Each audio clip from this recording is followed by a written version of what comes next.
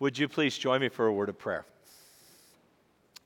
May the words of my mouth and the meditation of our hearts be acceptable in your sight, O God, our rock and our Redeemer.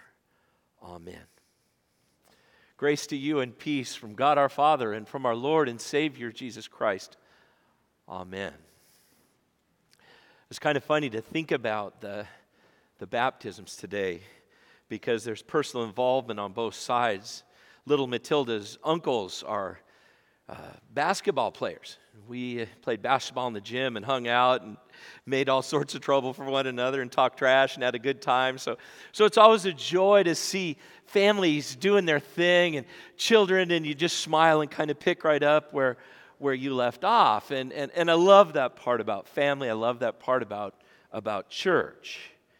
Now, Matthew's a different story because I grew up with his father, one of my dearest friends in my whole life, and he and my friend Eric are in church today, and faithful men of God who love the Lord. And you think about those stories, and Scott will always tease. He said, the problem with you, Tim, is they got you connected with me to tutor in math, which could be the dumbest thing in the history of the world. But it made a great friendship over the course of time.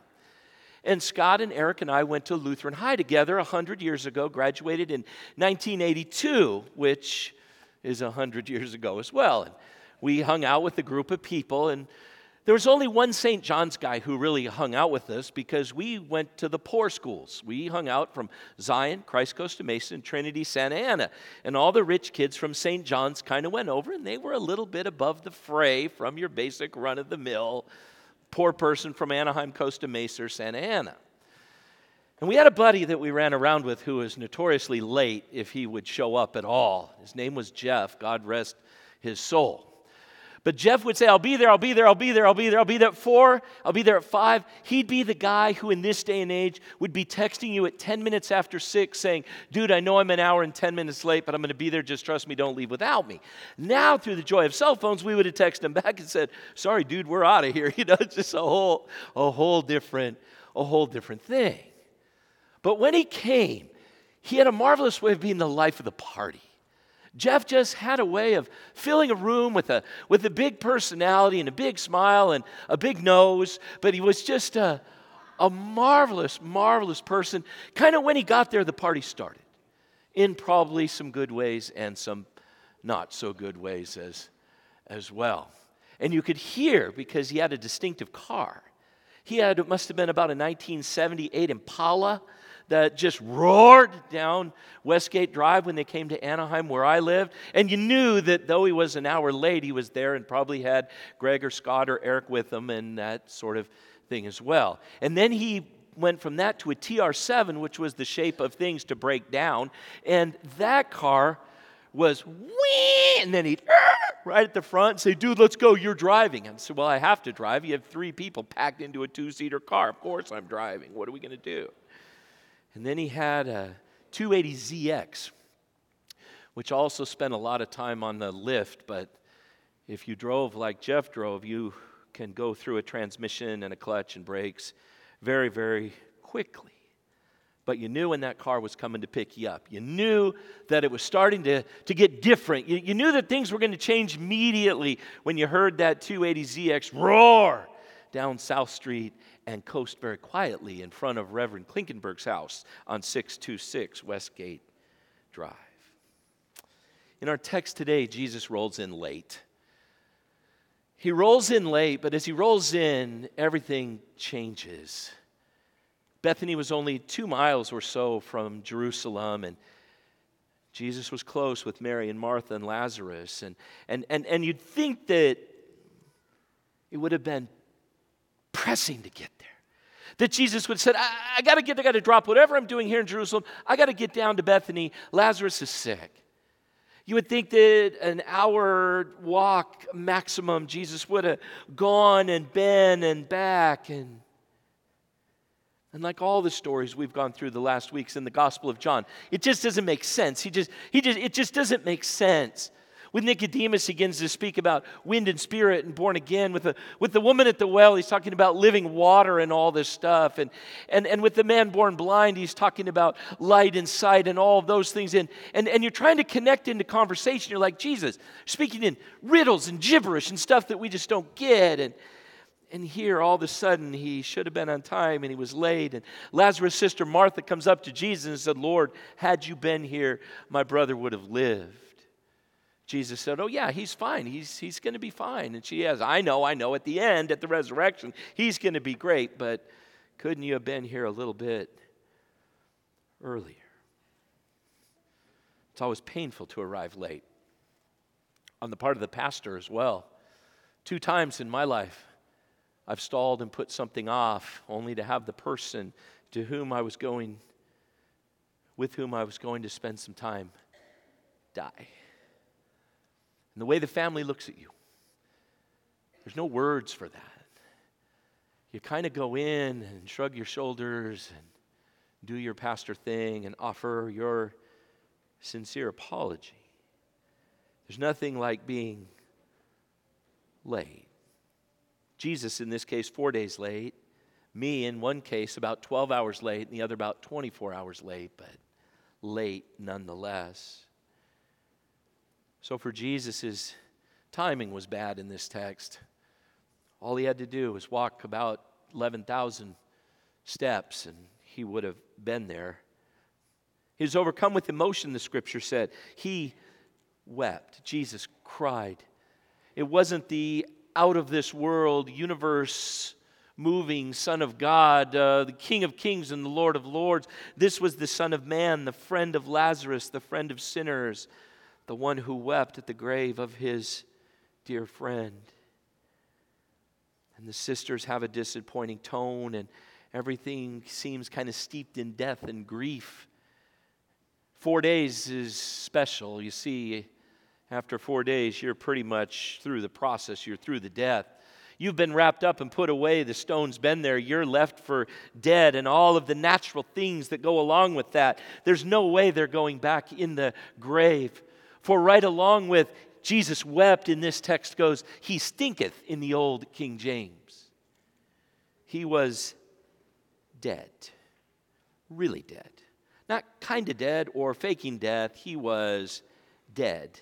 And the whole community of Bethany had that figured out. At 53 years old, I think about death occasionally. Not a lot. Like any Western civilized person, I don't like to sit and morbidly think about my own death. My friend has a 3rd grader, and he said, all Macy ever talks about is dying. Not so with so many of us. We don't even think about it until it's right there, and until Grandpa falls, and then you think about it, and until Grandma has a stroke, and then you think about it, until there's a car crash, and your son texts you and says, Dad, you got to come. I'm on the 5 freeway. And you get there. The first time I ever thought about dying, it was putting a trust together, because a trust isn't executed until you die, typically. And the attorney said, what happens when you die? I said, well, then Barb gets the Klinkenberg millions. She said, what happens if Barb dies? And I said, well, that's never going to happen. She's going to outlive me by 50 years. And she looked me square in the eye and said, what's going to happen if Barb dies? I said, well, then I get the Klinkenberg millions. She said, now hold on. If you and Barb are going up to Paso Robles and you die, who gets the money? And we said, well, Justin and Sarah would then get it. And the tone of the conversation became much more somber. And then she says, if you guys are flying home from Maui and the plane crashes, then who gets all the money? At which point Barb and I smiled, looked at one another, and said in unison, St. John's gets all the money. I never really thought that I would really ever die until the attorney asked those questions. And the death of Lazarus and thinking about our mortality, there's some pieces that run parallel to one another. One is you don't know when it's coming. Even people who are sick and in the hospital, you just don't know when it's coming. One day we will die, and we don't know when that day, hour, minute, time, second is going to be. You just don't know. So you got to live every day, every moment like it could be your last, in a very real sense. We do know from this story that people will be sad and grieving and trying to find comfort and trying to connect in community when our day comes. And we know that at some point we will be buried and left for dead. At one point, they'll put the stone up. It'll say, "Here lies Tim Klinkenberg. He was okay." And everyone gets back to life. But there's one more piece. And that's perhaps the most profound piece that we will have in common with Lazarus. When the Lord Jesus called to him from the grave and said, "Come out. Lazarus, come out. 4 days you've been in there. Let's go. Get out." And I wonder what that was like. Was it like Star Trek and the beam being beamed in? What did that feel like? Did it start at his fingers and toes and work his way to his heart? Or did it start with his heart and his lungs and work its way out to his fingers and his toes? Either way, I don't know. But this I do know. He was dead and in the grave, and then he came out, wrapped in burial clothes. Jesus says, "Get those dead clothes off of him. He's alive." He heard the voice. He put his feet down. He rolled to his feet. And he went to the voice of his friend, Jesus. And so will you. So will Matthew one day. So will Matilda one day. We'll hear that voice of Jesus say, "Come out." And we will be reanimated and made alive. And the payoff of Christianity is life forever in heaven with Jesus. That's the payoff. Not relevance today, although that's a function of the Christian life. The real payoff of the baptism is holding the babies today, but knowing they're going to be with Jesus forever. That's the payoff. That's the point. That's where all the lateness and all of the stuff and all of the things of this life just kind of fade away. And the Lord says, "Come out." And death loses to life. And life defeats death. And hearts that are laid to rest with rigor mortis are made new and soft and pumping the blood of life to all those who believe in Jesus Christ. And the dead will be raised from their graves and made alive. A new heaven and a new earth awaits all those who are baptized into Christ. I love the interchange. Love the interchange. Martha comes out and said, "Yeah, blah, blah, blah. If you'd have been here, it would have been great." Jesus said, "It's all going to be fine. He's going to rise again." And again, that marvelous conversation, he looks at her and he says, "Martha, I am the resurrection. And I am the life. Do you believe this?" "Yes, Lord. I believe that you are the Christ of God." Jesus is our resurrection. The one who's been through the death and the grave. He's the one that will call to us that day. The one who burst forth from the grave, where the women looked and saw and they said, "Well, we think it's a gardener, but it might have been Jesus."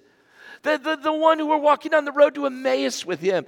They said, "Well, we couldn't figure out who he was until we broke bread with him. And then we saw that it was the Lord." The one who came to Peter in the water and said, "Pete, do you love me? Do you love me? Do you love me?"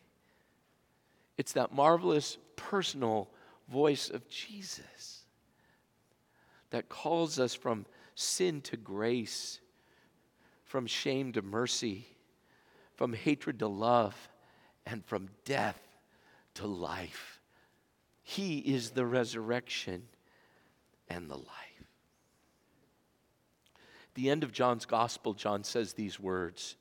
He says, "But these are written that you may believe that Jesus is the Christ, the Son of God, and that by believing you may have life in his name." Easter is 2 weeks from today, right? Yeah, it is. Trust me, I'm good at this. We're already ready for it. This part's on the calendar. We're ready to go. We're going to do a good job. But the stories we've told from John's gospel over the last 5 weeks are put there by John and by the Spirit of the living God to convince you that Jesus is the Christ, the Son of God, and that by believing you may have life, you may have Zoe life, not just your heart pumping, but life of faith, life of God, life of animation, that you may have that Zoe life and be saved. So if this Sunday isn't your Sunday, you say, Nicodemus, the woman at the well, the man born blind, Lazarus. Come back next Sunday for sure. And 2 weeks from this Sunday for Easter for sure. Wear your Sunday best, a nice orchid and a tie like we talked about last week. And be convinced, not by Lazarus or a lady at a well, or a confused man to Nicodemus, but be convinced by the man himself, by Jesus, who was put in the grave on Friday night and who on Sunday morning was alive. And let the life of Christ live through you with confidence and hope and a marvelous peace that passes all human understanding, because it's rooted in a man who made another man alive and who he himself was raised up from the dead. These are written that you may believe that Jesus is the Christ, the Son of God, and that by believing you may have life in his name. Jesus, the resurrection, Jesus, the life. In the name of the Father, and of the Son, and of the Holy Spirit. Amen.